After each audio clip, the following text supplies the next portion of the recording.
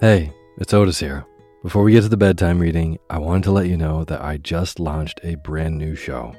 It's called The Daily Book Club, a daytime companion to Sleepy, where you hear entire books one chapter at a time, one day at a time. Simple as that. So if Sleepy is how you wind down your day, The Daily Book Club is a great way to start your day. There's new episodes daily. I read in a slightly peppier voice so that you can get really lost in these amazing stories that have stood the test of time. Or, just like Sleepy, you can sit back and relax and zone out to a good book. The first book we'll be reading is The Enchanted April by Elizabeth von Arnim. Story is, in the 1920s, 4 women unfulfilled with life take a chance and abscond to a dreamy medieval Italian castle. It's a story dripping with wisteria, the beauty of solitude, and an unlikely pursuit of joy in Portofino, Italy.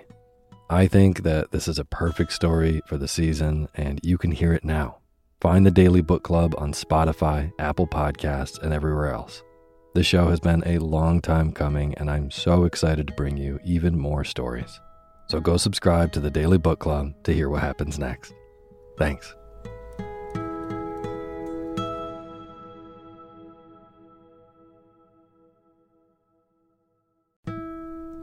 This episode of Sleepy is proudly sponsored by ButcherBox. If you've listened to Sleepy for a while, you know that I love good food, eating well, and treating my body right so that I can take on my days. Well, ButcherBox helps you do exactly that.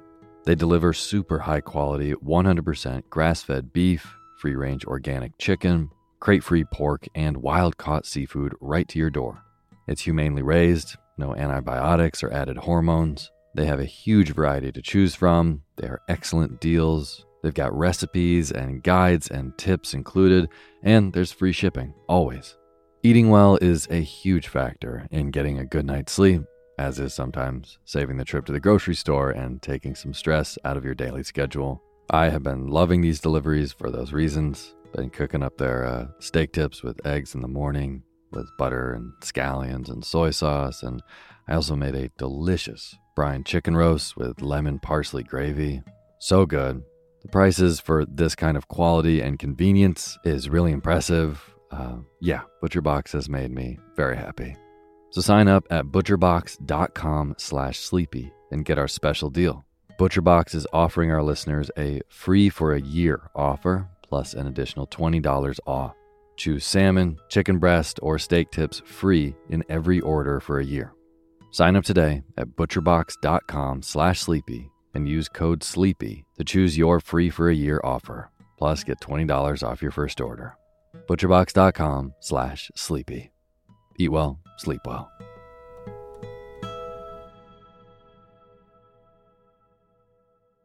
Hey, my name's Otis Gray, and you're listening to Sleepy.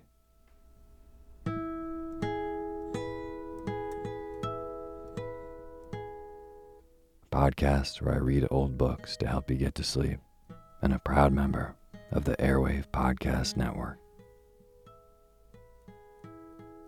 I have got a wonderful, snoozy bedtime story for you tonight.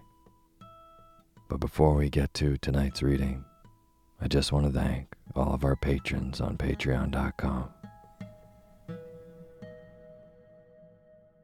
Present Mel, Sharon Z, Elizabeth Carter, Joseph Smith, Karen Jensen, Amanda Omohundro, and a very special shout out to Benji Granger, whose 10th birthday was last week, and the membership is from his sister, Callie. So thank you, Callie, and happy birthday, Benji. If you would like to be a patron of Sleepy and be part of making this podcast, you can also go to patreon.com/sleepyradio, where there's all kinds of cool perks for donating. But even if you donate $1, I'll read your name in the opening credits of the next show after you do. Thank you. And as always, the music that you're hearing is by my good friend James Lepkowski, and the cover art for Sleepy is by Gracie Kanan. Tonight, for our last spooky story of this October, I saved one of my favorites for last. It's The Monkey's Paw by W. W. Jacobs. This really is a spooky story about being careful what you wish for. Some of you have probably heard this story growing up, and to this day, it does not stop being spooky to me. But still, I hope it's boring enough for you to go to sleep too. Well, I hope you all have a wonderful, spooky Halloween week. Happy Halloween. And without further ado, The Monkey's Paw by W. W. Jacobs. And now is the time for you to fluff up your pillow just how you like it. Feel yourself melt into your bed. Get real comfortable. Close your eyes and let me read to you.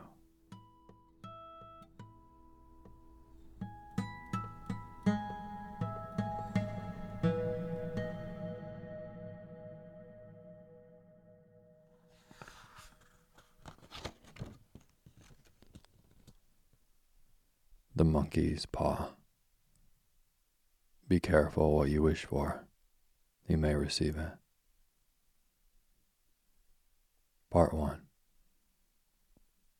Outside, the night was cold and wet, but in the small living room, the curtains were closed and the fire burned brightly.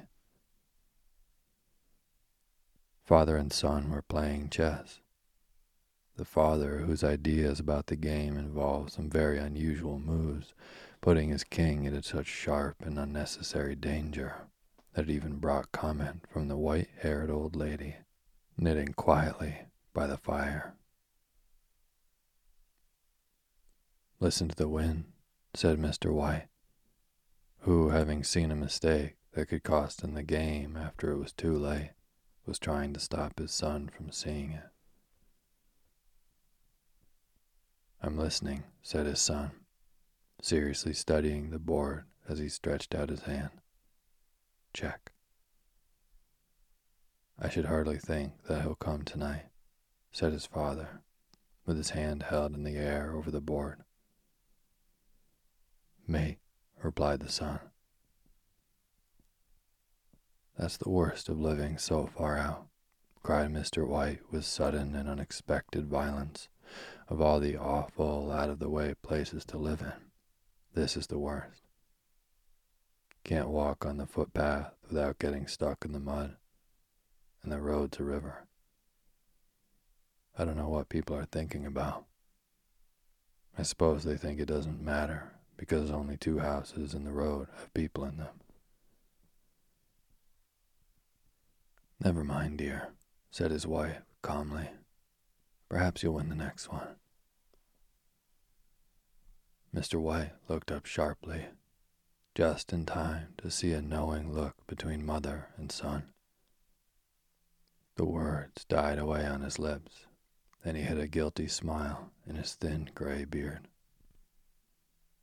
"There he is," said Herbert White, as the gate banged shut loudly and heavy footsteps came toward the door. The old man rose quickly, and opening the door was heard telling the new arrival how sorry he was for his recent loss. The new arrival talked about his sadness, so that Mrs. White said, "Tut, tut," and coughed gently as her husband entered the room, followed by a tall, heavy-built, strong-looking man, whose skin had the healthy reddish color associated with outdoor life, and whose eyes showed that he could be a dangerous enemy.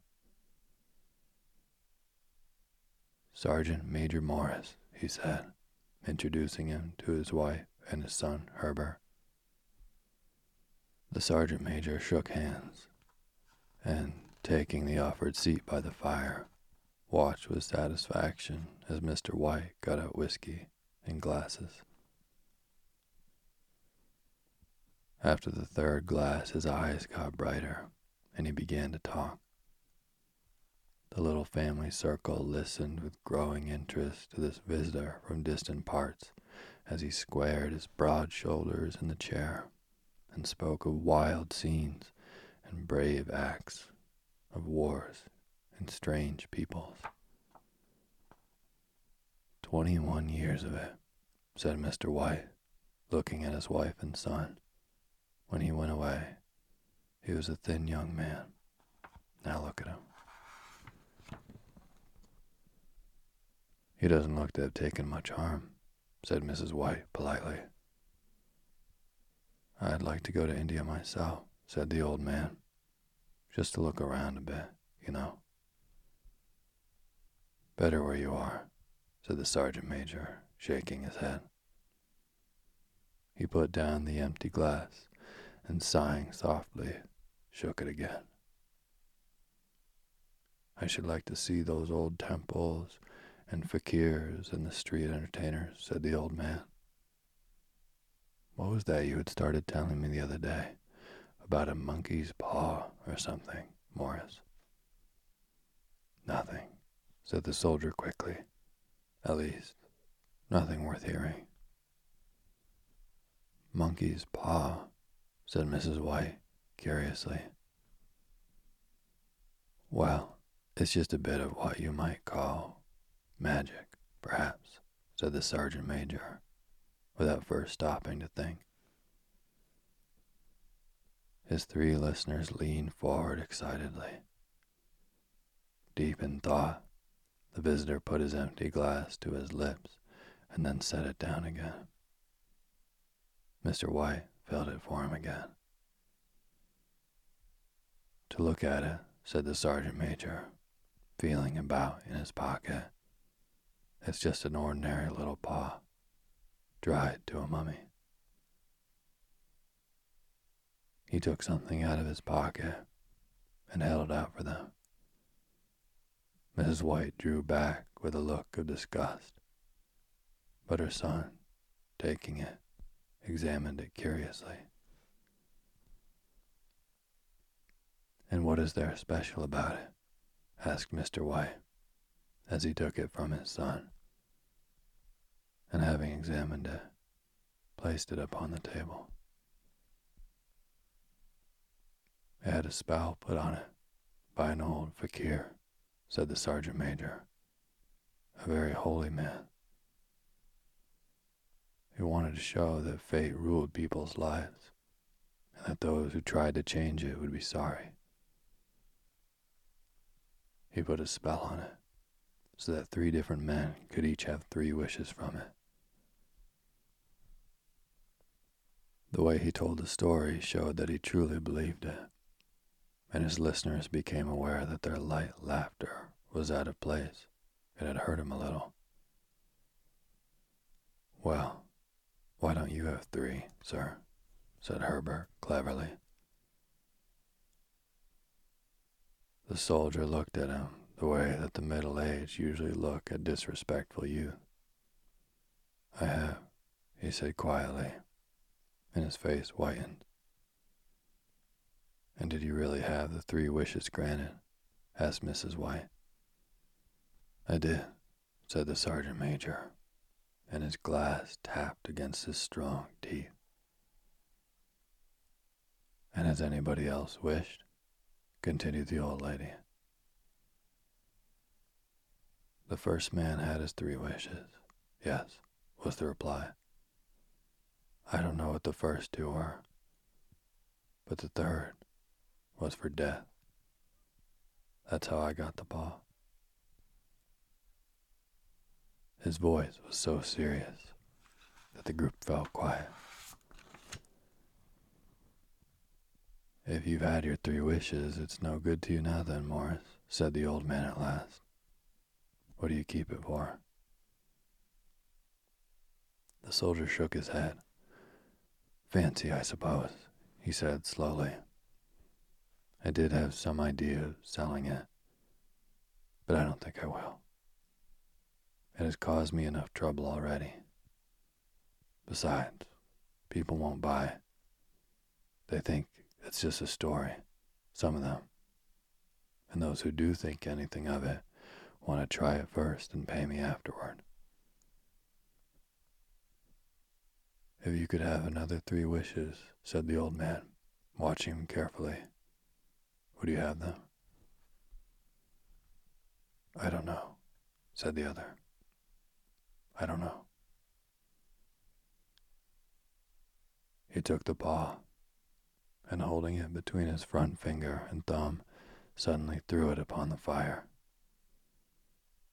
Mr. White, with a slight cry, quickly bent down and took it off. Better let it burn, said the soldier sadly, but in a way that let them know he believed it to be true. If you don't want it, Morris, said the other, give it to me. I won't, said his friend, with stubborn determination. I threw it on the fire. If you keep it, don't hold me responsible for what happens. Throw it on the fire like a sensible man. The other shook his head and examined his possession closely. How do you do it? He asked. Hold it up in your right hand and state your wish out loud so that you can be heard, said the sergeant major. But I warn you of what might happen. Sounds like the Arabian Nights, said Mrs. White, as she rose and began to set the dinner. Don't you think you might wish for 4 pairs of hands for me? Her husband drew the talisman from his pocket, and all 3 laughed loudly as the sergeant major, with a look of alarm on his face, caught him by the arm. If you must wish, he demanded, wish for something sensible. Mr. White dropped it back in his pocket, and placing chairs, motioned his friend to the table. In the business of dinner, the talisman was partly forgotten, and afterward the 3 sat fascinated as they listened to more of the soldier's adventures in India. If the tale about the monkey's paw is not more truthful than those he has been telling us, said Herbert, as the door closed behind their guest, just in time to catch the last train, we shan't make much of it. Did you give anything for it, father? Asked Mrs. White, watching her husband closely. A little, said he, coloring slightly. He didn't want it, but I made him take it, and he pressed me again to throw it away. Not likely, said Herbert, with pretended horror. Why, we're going to be rich, and famous, and happy. Smiling, he said, wish to be a king, father, to begin with. Then mother can't complain all the time. He ran quickly around the table, chased by the laughing Mrs. White, armed with a piece of cloth. Mr. White took the paw from his pocket and eyed it doubtfully. I don't know what to wish for, and that's a fact, he said slowly. It seems to me I've got all I want. If you only paid off the house, you'd be quite happy, wouldn't you? Said Herbert, with his hand on his shoulder. Well, wish for 200 pounds. Then, that'll just do it. His father, smiling with an embarrassed look for his foolishness in believing the soldier's story, held up the talisman. Herbert, with a serious face, spoiled only by a quick smile to his mother, sat down at the piano and struck a few grand chords. I wish for 200 pounds, said the old man clearly.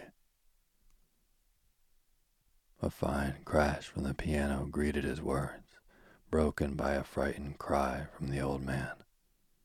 His wife and son ran toward him. It moved, he cried, with a look of horror at the object as it lay on the floor. As I wished, it twisted in my hand, like a snake. Well, I don't see the money, said his son, as he picked it up and placed it on the table. And I bet I never shall. It must have been your imagination, father, said his wife, regarding him worriedly. He shook his head. Never mind, though. There's no harm done. But it gave me a shock all the same. They sat down by the fire again, while the two men finished their pipes. Outside, the wind was higher than ever, and the old man jumped nervously at the sound of a door banging upstairs. An unusual and depressing silence settled on all three, which lasted until the old couple got up to go to bed. I expect you'll find the cash tied up in a big bag in the middle of your bed, said Herbert, as he wished them good night, and something horrible sitting on top of your wardrobe, watching as you pocket your ill-gotten money. Herbert, who normally had a playful nature and didn't like to take things too seriously, sat alone in the darkness looking into the dying fire. He saw faces in it, the last two so horrible and so monkey-like that he stared at it in amazement. It became so clear that, with a nervous laugh, he felt on the table for a glass containing some water to throw over it. His hand found the monkey's paw, and with a little shake of his body, he wiped his hand on his coat and went up to bed. Part 2. In the brightness of the wintry sun next morning, as it streamed over the breakfast table, he laughed at his fears. The room felt as it always had, and there was an air of health and happiness which was not there the previous night. The dirty, dried-up little paw was thrown on the cabinet with a carelessness which indicated no great belief in what good it could do. I suppose all old soldiers are the same, said Mrs. White. The idea of our listening to such nonsense. How could wishes be granted in these days? And if they could, how could 200 pounds hurt you, father? Might drop on his head from the sky, said Herbert. Morris said the things happened so naturally, said his father, that you might, if you so wished, not see the relationship. Well, don't break into the money before I come back, said Herbert, as he rose from the table to go to work. I'm afraid it'll turn you into a mean, greedy old man, and we shall have to tell everyone that we don't know you. His mother laughed, and following him to the door, watched him go down the road, and returning to the breakfast table, she felt very happy at the expense of her husband's readiness to believe such stories. All of which did not prevent her from hurrying to the door at the postman's knock, nor when she found that the post brought only a bill talking about how sergeant majors can develop bad drinking habits after they leave the army. Herbert will have more of his funny remarks, I expect, when he comes home, she said as they sat at dinner. I know, said Mr. White, pouring himself out some beer. But for all that, the thing moved in my hand. That I'll swear to. You thought it did, said the old lady, trying to calm him. I say it did, replied the other. There was no thought about it. I had just... What's the matter? His wife made no reply. She was watching the mysterious movements of a man outside, who, looking in an undecided fashion at the house, appeared to be trying to make up his mind to enter. In mental connection with the 200 pounds, she noticed that the stranger was well dressed and wore a silk hat of shining newness. 3 times he stopped briefly at the gate and then walked on again. The 4th time he stood with his hand upon it, and then with sudden firmness of mind pushed it open and walked up the path. Mrs. White at the same moment placed her hands behind her, hurriedly untied the strings of her apron, and put it under the cushion of her chair. She brought the stranger, who seemed a little uncomfortable, into the room. He looked at her in a way that said there was something about his purpose that he wanted to keep secret, and seemed to be thinking of something else as the old lady said she was sorry for the appearance of the room and her husband's coat, which he usually wore in the garden. She then waited as patiently as her sex would permit for him to state his business, but he was at first strangely silent.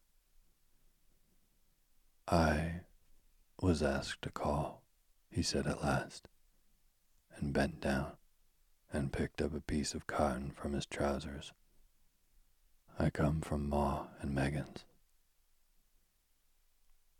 The old lady jumped suddenly, as in alarm. "Is anything the matter?" she asked breathlessly.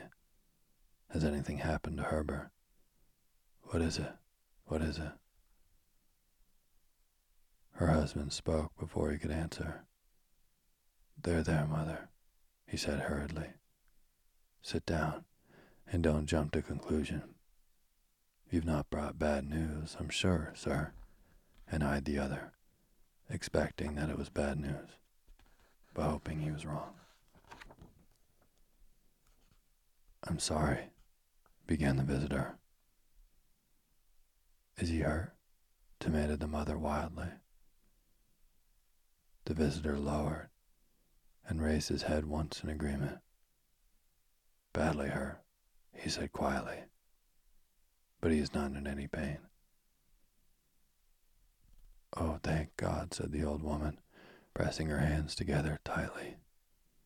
"Thank God for that. She broke off, as the tragic meaning of the part about him not being in pain came to her. The man had turned his head slightly, so as not to look directly at her, but she saw the awful truth in his face. She caught her breath, and turning to her husband, who did not yet understand the man's meaning, laid her shaking hand on his. There was a long silence. "He was caught in the machinery," said the visitor at length in a low voice. "Caught in the machinery," repeated Mr. White, too shocked to think clearly. "Yes." He sat staring out the window, and taking his wife's hand between his own, pressed it as he used to do when he was trying to win her love in the time before they were married, nearly 40 years before. "He was the only one left to us," he said, turning gently to the visitor. "It is hard."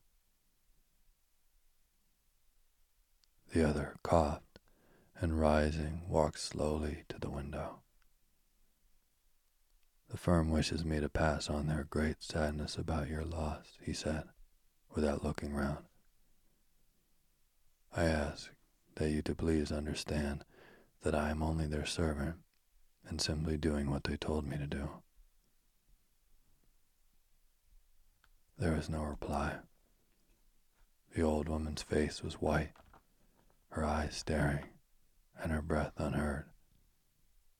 On the husband's face was a look such as his friend the sergeant major might have carried into his first battle. I was to say that Ma and Megan's accept no responsibility, continued the other. But although they don't believe that they have any legal requirement to make payment to you for your loss in view of your son's service, they wish to present you with a certain sum. Mr. White dropped his wife's hand, and rising to his feet, stared with a look of horror at his visitor. His dry lips shaped the words. How much? 200 pounds, was the answer. Without hearing his wife scream, the old man smiled weakly, put out his hands like a blind man, and fell, a senseless mass, to the floor. Part 3. In the huge new cemetery some 2 miles away, the old people buried their dead and came back to the house, which was now full of shadows and silence. It was all over so quickly that at first they could hardly realize it, and remained in a state of waiting for something else to happen.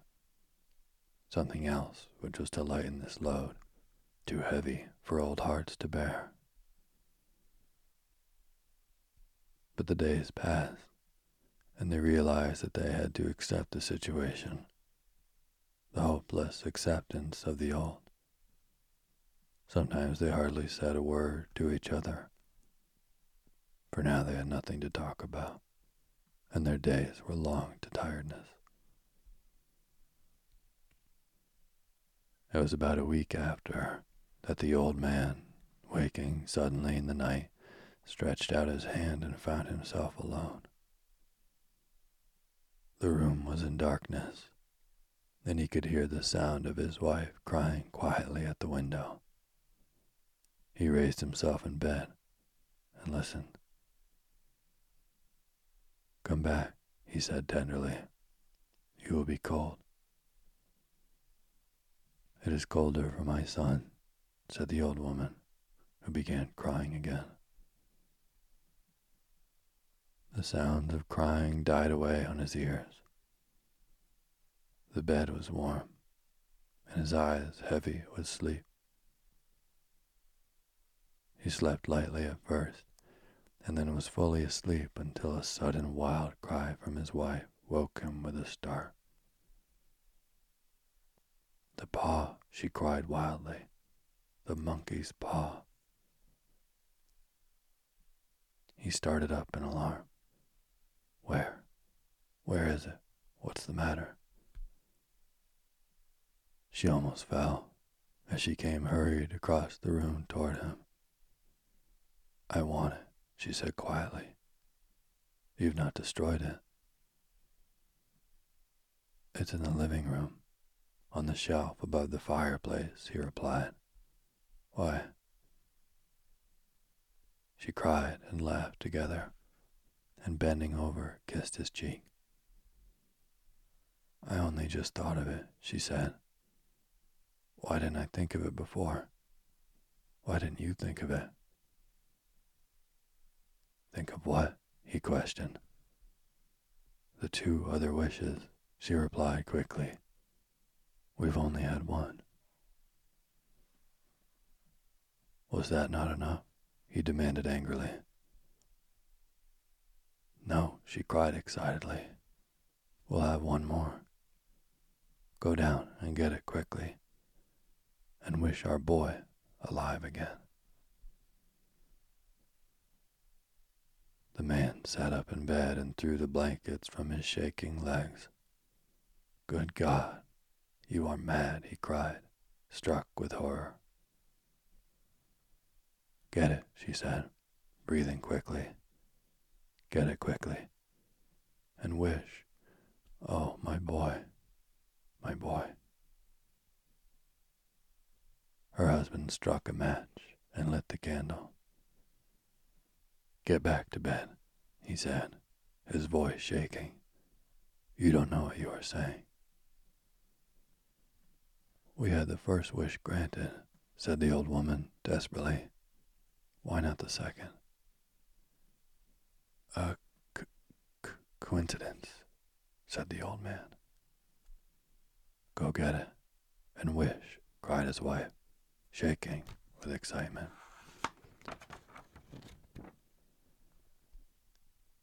The old man turned and looked at her, and his voice shook. He has been dead 10 days, and besides, I would not tell you before, but I could only recognize him by his clothing. If he was too terrible for you to see then, how now? Bring him back, cried the old woman, and pulled him towards the door. Do you think I fear the child I have nursed? He went down in the darkness and felt his way to the living room and then to the fireplace. The talisman was in its place on the shelf, and then a horrible fear came over him that the unspoken wish might bring the broken body of his son before him before he could escape from the room. He caught his breath as he found that he had lost the direction of the door. His forehead cold with sweat, he felt his way around the table and along the walls until he found himself at the bottom of the stairs with the evil thing in his hand.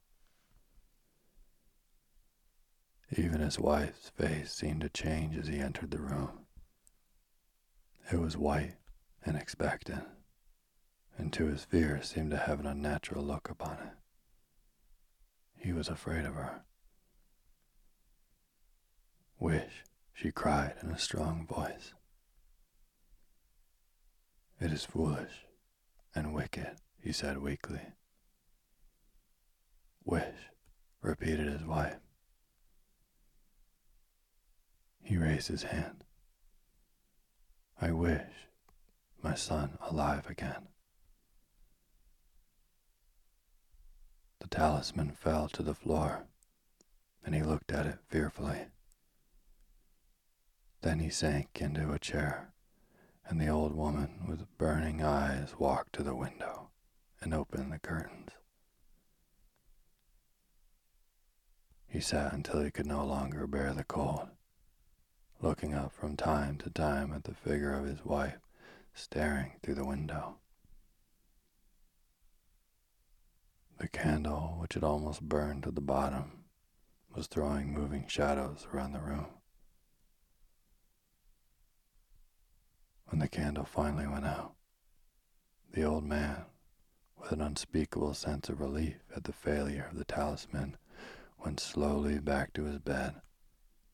And a minute afterward, the old woman came silently and lay without movement beside him. Neither spoke, but lay silently, listening to the ticking of the clock. They heard nothing else than the normal night sounds. The darkness was depressing, and after lying for some time, building up his courage, the husband took the box of matches and, lighting one, went downstairs for another candle. At the foot of the stairs, the match went out, and he stopped to light another. And at the same moment, a knock sounded on the front door. It was so quiet that it could only be heard downstairs, as if the one knocking wanted to keep their coming a secret. The matches fell from his hand. He stood motionless, not even breathing, until the knock was repeated. Then he turned and ran quickly back to his room and closed the door behind him. A third knock sounded through the house. What's that? Cried the old woman, sitting up quickly. A rat, said the old man shakily. A rat It passed me on the stairs. His wife sat up in bed, listening. A loud knock echoed through the house. "It's Herbert," she screamed. "It's Herbert." She ran to the door, but her husband was there before her, and catching her by the arm, held her tightly. "What are you going to do?" he asked in a low, scared voice. "It's my boy. It's Herbert," she cried, struggling automatically. "I forgot it was 2 miles away. What are you holding me for? Let go. I must open the door." "For God's sake, don't let it in," cried the old man, shaking with fear. "You're afraid of your own son," she cried, struggling. "Let me go.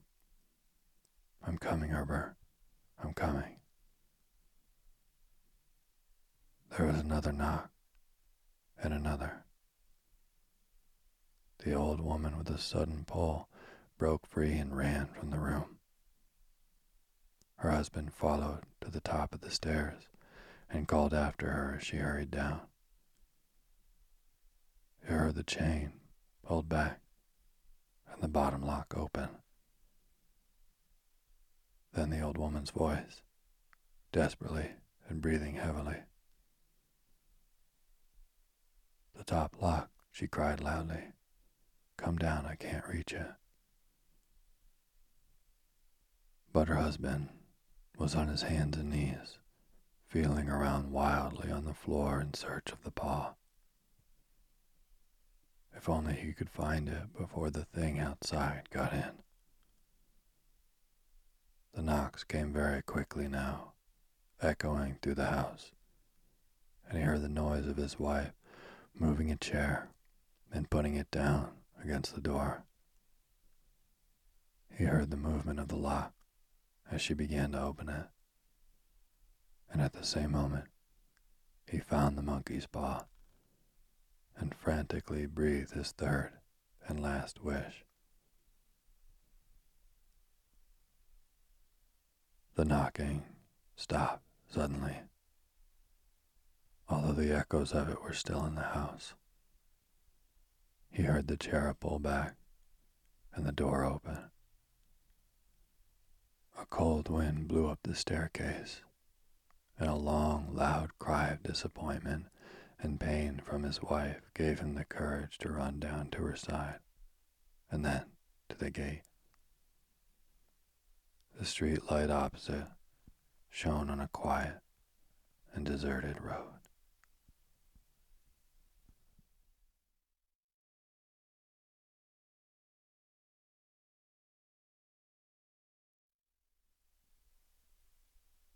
Thank you for listening to Sleepy. Good night.